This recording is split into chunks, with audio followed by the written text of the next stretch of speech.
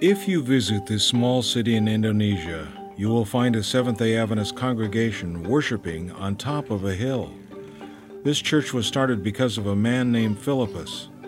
Philippus was born here in Kaimana, and he has a heart for mission. When he was younger, Philippus wanted to become a police officer. He ventured to other cities to get an education and enroll in police training. On his journey, he learned about the gospel message and became a strong believer. The Bible was an important part of his life. As he was sleeping one night, Philippus had a unique dream. I had a dream that told me I needed to build a church for my own tribe in Kaimana. There were no Adventists in Kaimana, but God had impressed him to plant a church. He knew this job would be difficult. He left police training and connected with church leaders. He was assigned to a far region to teach people about Jesus. But Philippus felt a burden to reach his own tribe. The leaders eventually agreed to let him go back to his hometown. He came back, encouraged to share the message. I started by visiting my family's house and witnessed to them through Bible study.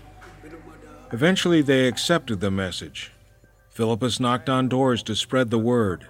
Although many were skeptical about allowing new religions into their town, some people allowed him to teach them and accepted the message of hope. A small group of believers met each Sabbath for worship.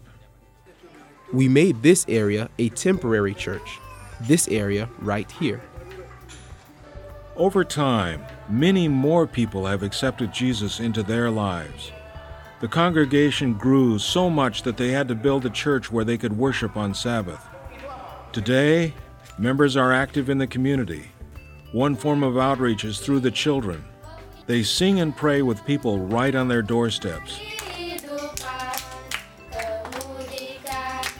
The children have so much fun singing to people who have never heard these songs before.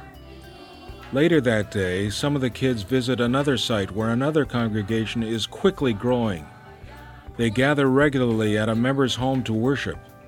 Their group has grown so much that they plan to build a new church there soon. The group continues their worship at the building site and prays that God will bless their congregation.